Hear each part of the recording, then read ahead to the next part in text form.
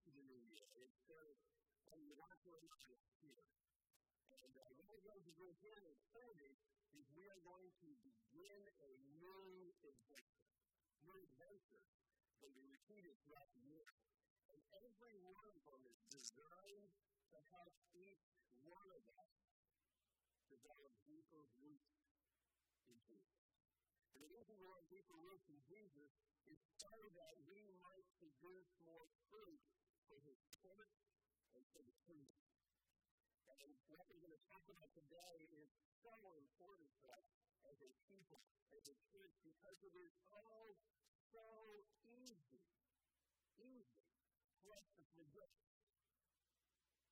why we exist, why we do. And it is not just to do things. You see, we want to be the church, and the word "be" implies alive, and moving, and doing. Now, based on our understanding of the Bible, we as a congregation, in the past and still today, we have a language that we use for our church as we think about what we do. We have a vision, a place to belong.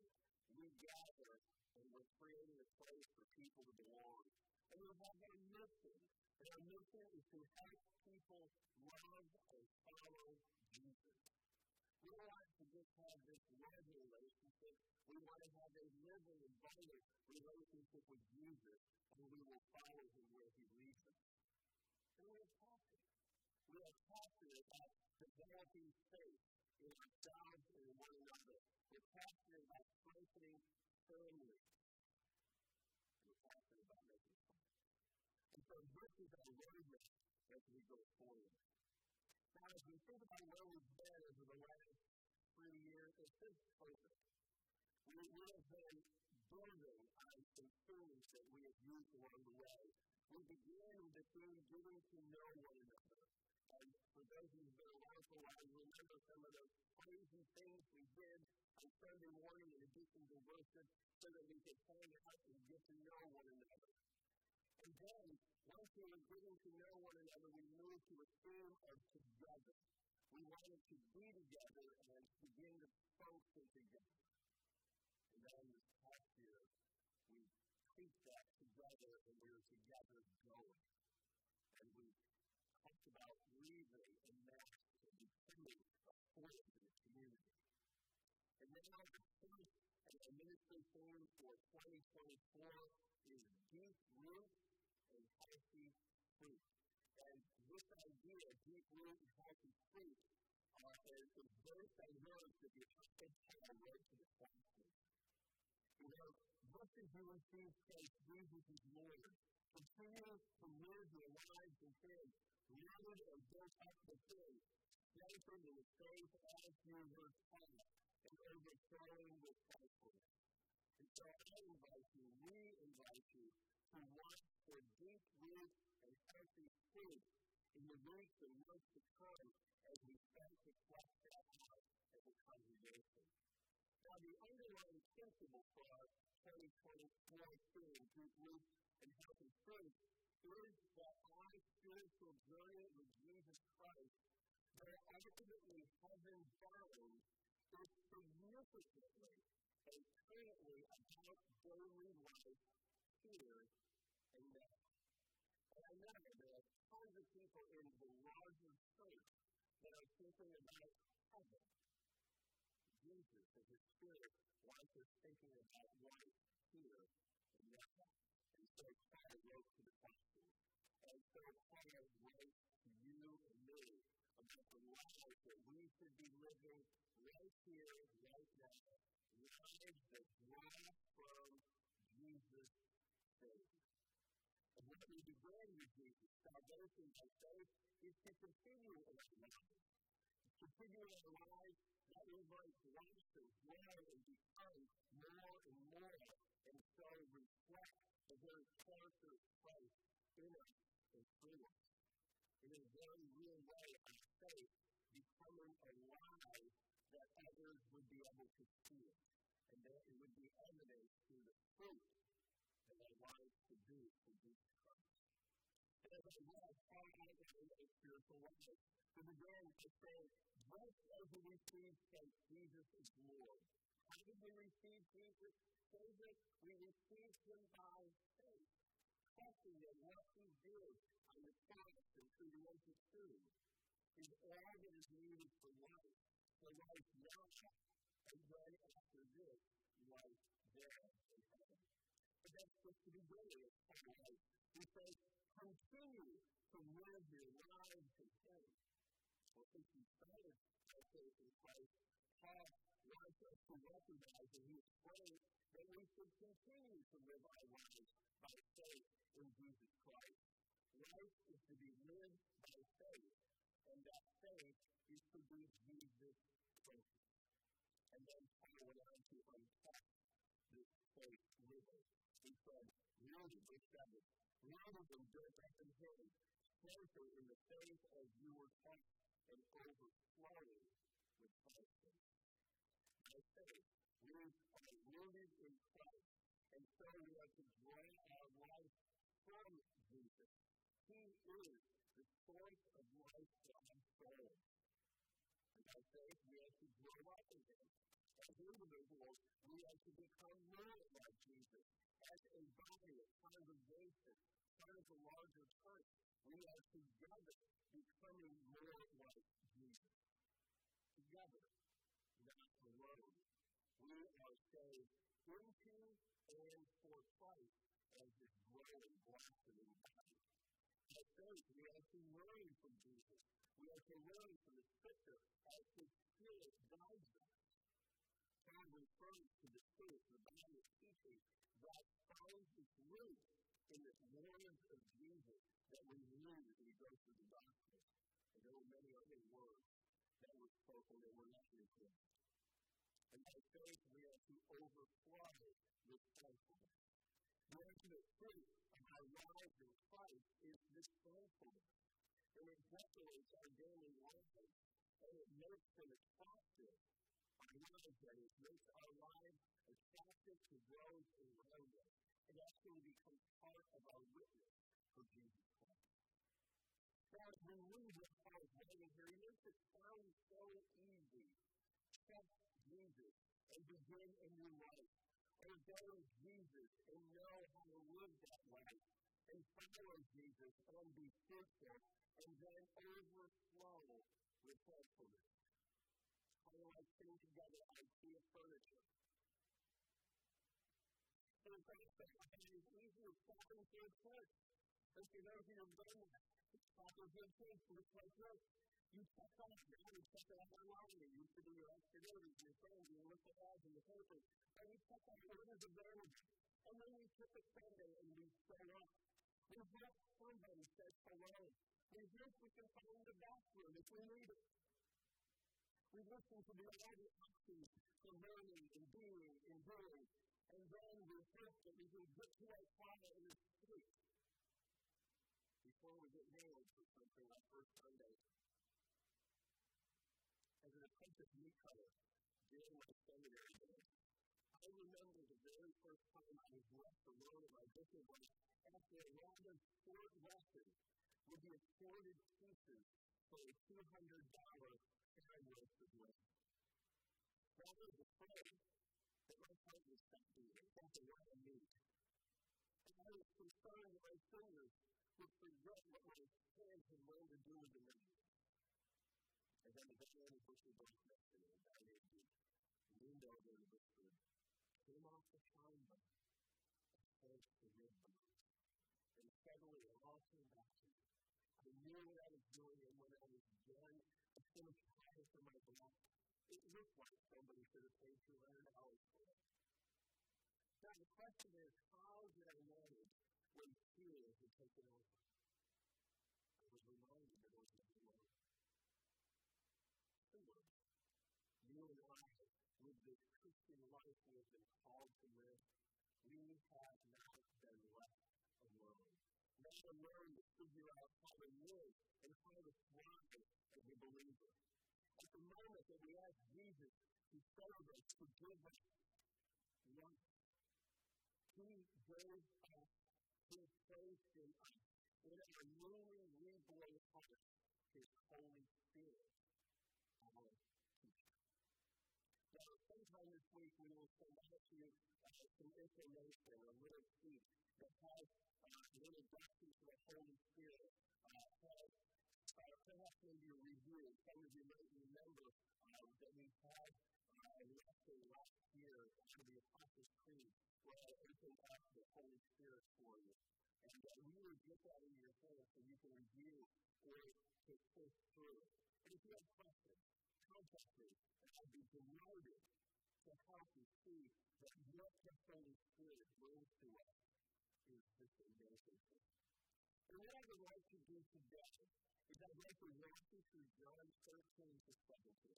It's the content of the upper room experience that Jesus had with His final teaching in which He begins to unpack the Holy Spirit. And if you have your Bible, and even if you don't have your Bible, you might want to use a Pew Bible today, because it's such a large passage of Scripture, you might want to follow along, because there's going to be stuff I'm going to skip over. And it's not because it's not important, it is all vital. These are the last words that Jesus left with His disciples. But I want you to see how it fits together in the flow of this larger passage. What we ignore is not unimportant. Please hear that. And what I did is I took the passage and I laid it out and I lifted out Jesus' teaching on the Holy Spirit. Remember? John chapter 13. Jesus is in the upper room. They're in the midst of the Passover celebration. And it's the one that's going to end with His arrest by His ultimate death and burial. And it's going to be that kind of night when Jesus is saying, guys, I am checking out. I am leaving. I'm no longer going to be with you. But, okay, we're beginning in John 13, verse 1. It was just before the Passover festival. Jesus knew that the hour had come for Him to leave this world and to go to the Father. Jesus knew. And having loved His own who were in the world, He loved them to the very end. And the evening meal was in progress. What John was doing for us here, he had set this up so that we would know what was going on. Jesus' mission was coming to an end. He had completed almost, there's still a couple things He's going to do, what He came to do. And after the cross, He would have said, He would return to His Father in heaven. Verse 33. You see what I'm jumping? My servant, I will be with you only a little longer. You will look for me, and just as I told the Jews, so I tell you now, where I am going, you cannot come. So Jesus leads into His teaching the news of His impending departure. I am going away, but you cannot come with me. Not yet. Chapter 14. Chapter 14, I think, is the most beautiful line to follow the news that Jesus is leaving. There are words of comfort. He talks about where He was going, and where He was going would one day be their home and our home when He comes back to take us to be with Him where He is. He has loved them. Now He is preparing a place for them, a place with His Father, where they can all be. We read then a little bit further down here in verse 15 of chapter 14. If you love me, keep my commands, and I will ask the Father, and He will give you another advocate. And that word advocate is parakletos in the Greek. Well, I don't know if it's matter, but it's impressive in the passage of some Greek words. But anyway, the word means legal counselor, alongside of helper. Now, some Bibles will put the word comforter there. That's wrong. It misses the point. This advocate comes alongside of us and lives with us. Now, over time, He will have opportunity to comfort us, but that's not the role Jesus is looking for here. This advocate comes to help you and will be with you forever. He is the Spirit of truth. When Jesus is there, He is leading them, but He is also providing another helper, the Holy Spirit. Another, but not a new helper. And so touch that, because what's happening here is Jesus in the flesh was with them. That was God in the flesh was with them. And now what Jesus is doing is He is leaving. Jesus in the flesh is leaving. Jesus is God in the flesh is leaving. But He's leaving the Spirit God with them in them. And so their spirit accompanied with God as they walk through their life. And that's important for us to look at. Jesus, God, physically among them, ascended.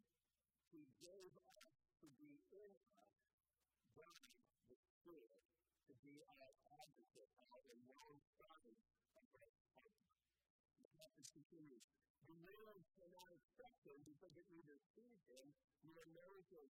But you know Him because you know me, Jesus. They know Him because He will live with them and will be in them. And this is something that separates us as believers in Jesus Christ and all the rest of the people in the world. Because we know we have God dwelling within us. Brothers, do not. Verse 18. I will not leave you as orphans.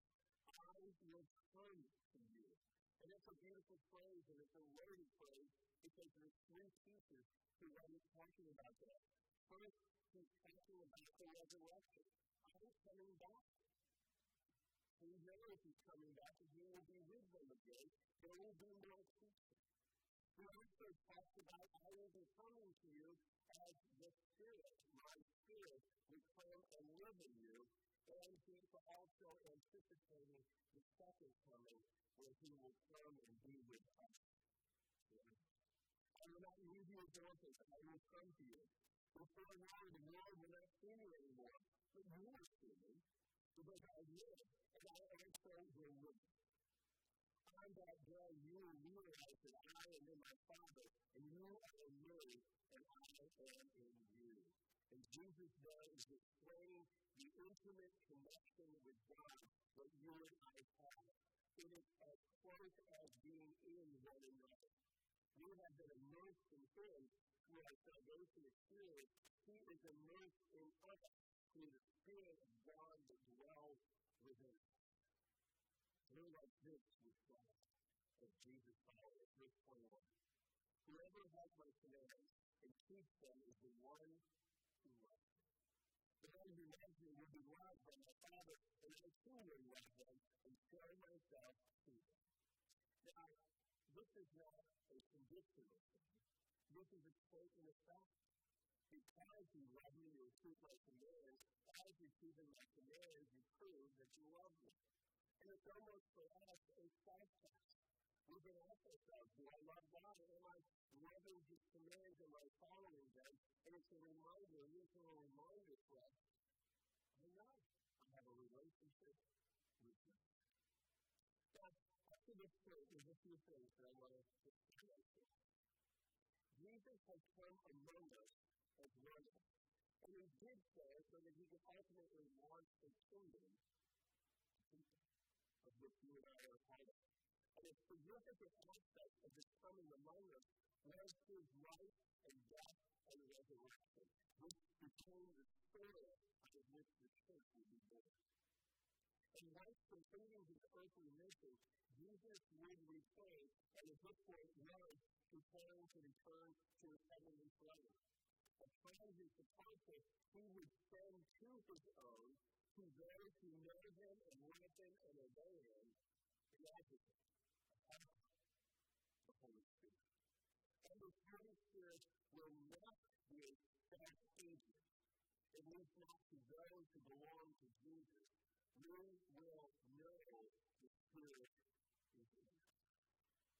Now, jumping down to verse 25, Jesus continues. And I have spoken that still with you. But the advocate, the Holy Spirit, whom the Father will send in my name, now notice here the interplay of the Trinity. The Father is sending the Spirit in Jesus' name. This is the body of God. The Trinity is working on this together. They're all involved in this.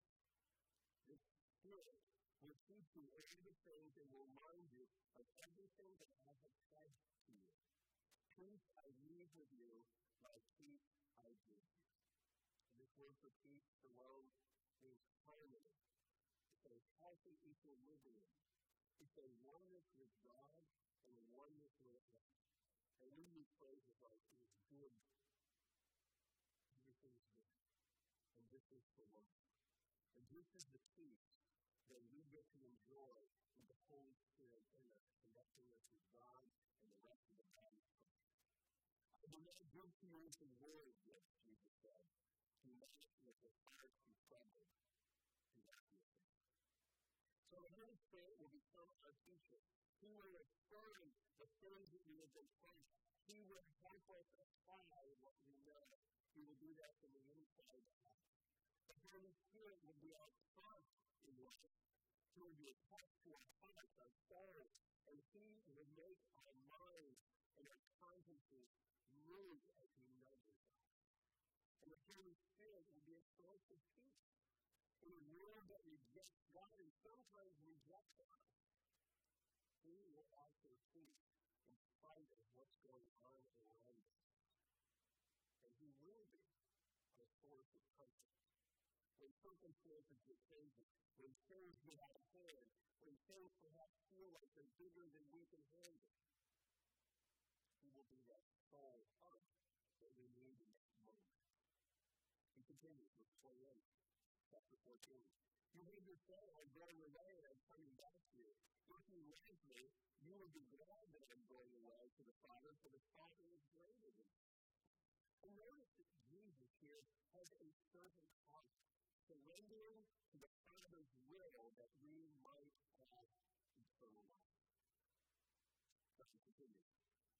I have told you, God, before it happens, so that when it does happen, you will do it. Now, I don't know about you, but when somebody tells me that if you do this and this, and this will happen, and then I do this and this happens, I'm like, oh, they knew. Well, that's what's happening here. Jesus was telling his disciples, as we do this, this is going to be what happens. Now, these words here about the Trinity in these verses in chapter 14, 28 and 29, they talk about the deep relationship between the Father and the Son and the Spirit. And though all three are fully God, you see an intentional working among them where it seems to us, but it's not to them. It seems to us that the Father's in charge, He spoke, and the Son submitted and served, and the Spirit served as sent by both the Father and the Spirit. And yet they are one. And they love and serve you and me. And the next picture that I'd like to point out is John 15, 1-17. Now, look at the passage that Paul read for us just a few moments ago. And though the Holy Spirit is not named in that passage, it's all about the Holy Spirit. It's all about the expectations that Jesus described are impossible without the Holy Spirit. The life described in those verses, we can't do on our own. And the imagery of the Father as the gardener and the Son as the vine, it's not a long list from there to show that the Holy Spirit is the life that flows to all of those connections.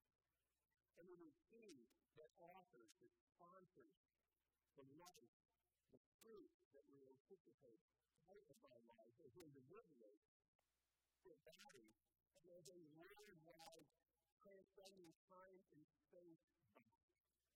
Listen again, I want to go back through and read a few of those verses and highlight some thoughts. Verse 1. I am the true vine and my Father is the gardener. No branch can bear fruit by itself. It must remain in the vine. It must remain attached, alive, and vital. Neither can you bear fruit unless you remain in me. Because my branch is cut off from a tree or a bush, or a branch is cut off from a vine, dead, they produce no more fruit, no more leaves. And so are we when we separate ourselves from God. Verse 5. I am the vine, you are the branches. If you remain in me and I in you, the spiritual intimacy, you will bear much. It's not you might. You will bear much fruit. Apart from me, you can do nothing. And John is pretty clear as he's quoting Jesus. There's this vitality that we experience in our relationship with Jesus. If we are connected with him, if we are connected with him, we will produce fruit. But if we're not producing fruit, we might not be connected to him.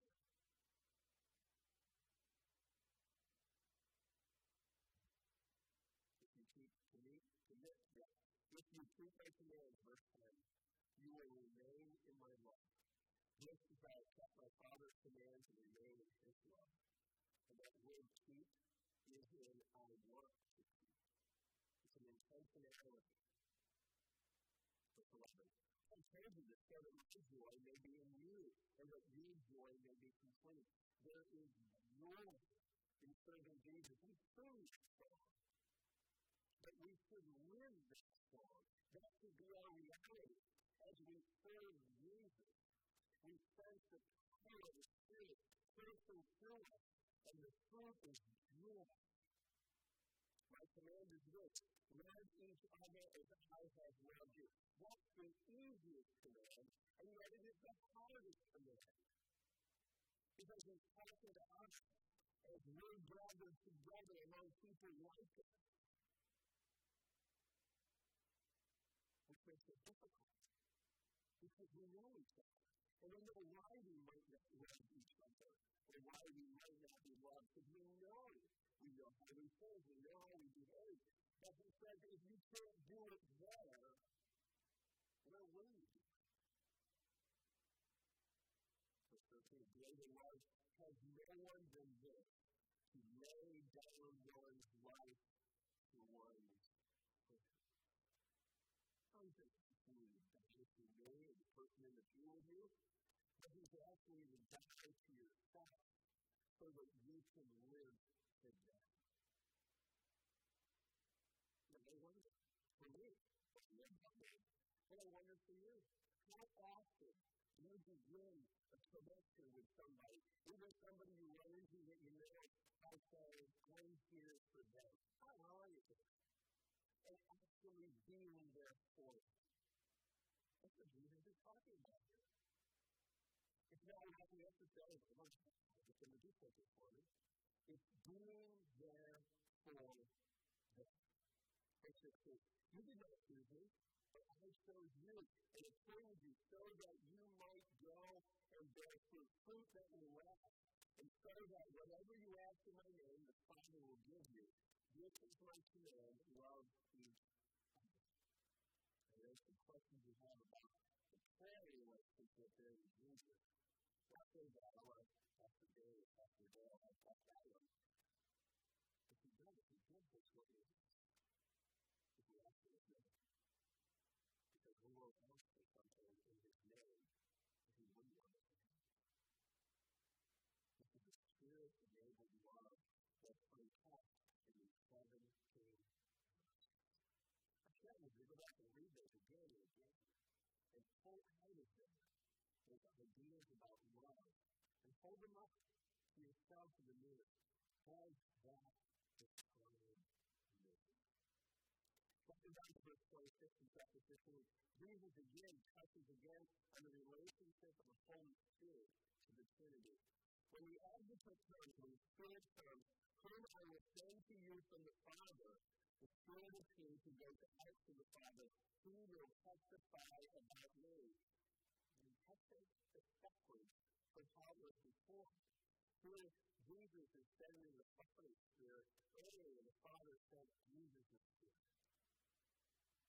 One Spirit, one God, 3 persons, working together for your good and for my good, for the expansion of the kingdom. And you also must testify that you have been with me from the beginning. Now, there's two sources of testimony here. First, in verse 26, it's the testimony of the Holy Spirit who will testify to us about the Father and the Son. But then in verse 27, the testimony becomes to the 12 who Jesus is talking to, and through them to you and me, we become the witness to them through our lives and through our words. And so nothing is changed. We think we're different than the apostles. We think there was something magical, mysterious about these 12 men when they were church and love and serve and teach. My friends, it's exactly what God has for you and me.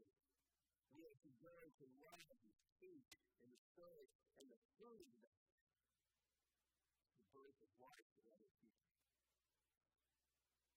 They and we are to testify of the Father, of the Son, who brings us.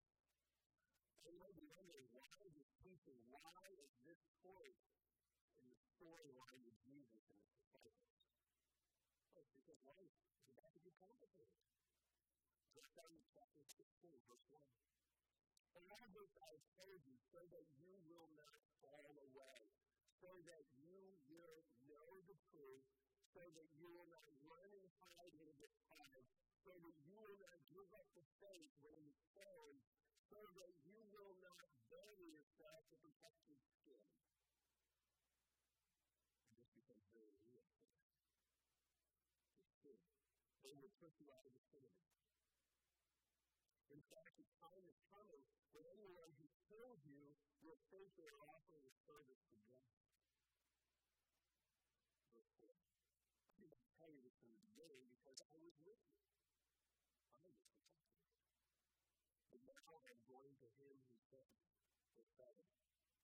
Very truly, I tell you, it is for your good that I'm going away. And once I go away, the advocate, the Spirit, will not come to you. Jesus' departure, his ascension, is the trigger for the Spirit coming among them. When Jesus was in the world, the Spirit wasn't needed around him. He pointed down.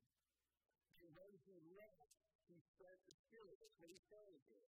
He's sending the Spirit to come among us and to be in us. And they would see the work, the physical evidence of this on Pentecost. The Spirit comes in response today to our saving faith. It's to reach into our hearts, into our soul. Verse 12. I have much more to say to you, more than you can now bear. I don't mind going about this. But when he, the Spirit of truth, comes, he will guide you into all truth. He will not speak on his own. He will speak only what he hears, and he will tell you what is yet to come. He will glorify me because it is from me that he will receive what he will make known to you. And all that belongs to the Father is mine. That is why I said the Spirit will receive from me what he will make known to you. Verse 15. The bottom line is the Holy Spirit will teach us exactly what Jesus has told him, and only what Jesus has told him, which is exactly what the Father has told Jesus. But it's not like he tells you something, and then you tell somebody else something, because there's that whisper down the line. If I went over to Carol and whispered her ear something, and she told Cindy, and Leonard, and worked his way over here, it would sound nothing like what I said over here. But in this relationship of the Trinity, we get exactly what is intended for us to hear through the Spirit. Again, it's this rich and deep oneness of God. Each fully God, each committed to the other person, each serving the other. All to our life and all to our good. God dwelling in our hearts, the advocate, the paracletus, lives within us. Now back at the new store, and I was learning how to cut land. It was going to be sold for hundreds of dollars. I knew I could trust my Savior because he had been mentoring me for months. And when he whispered into my moment of peace, I was okay. Because whether it was land or rib cage or fish, I knew that I was continuing. I think this is exactly what Jesus was teaching his disciples. That he would place in the heart of each true believer, those who knew his truth, who lived it out in their daily lives, his spirit, his own voice. Say it with me. His own voice. You think that's comforting? To know that's the voice we get to listen to. And I think that Jesus waited until this moment, right before he left, to tell them this. So that it would be fresh in their minds, and that they might remember. And also because this trauma was very soon going to be a real thing. And then a question. The empty tomb. And the empty voice. Which is really Jesus' voice. My friends, that is where we live. On this side, the cross, and an empty tomb, and an ascended stage. We have that voice, that spirit, living within us as Christ follows. And according to John, it is the same spirit, the spirit of the risen Christ, who takes up residence in all of us as we confess Jesus Savior. Even as we speak together this year, deeper roots in healthy truth. That is the voice we're going to listen to. It is the same spirit who serves us as Jesus himself has served, providing soul life, soul health, enabling right decisions, comforting us in our pain and our loss, and that will happen, and reminding us when we can.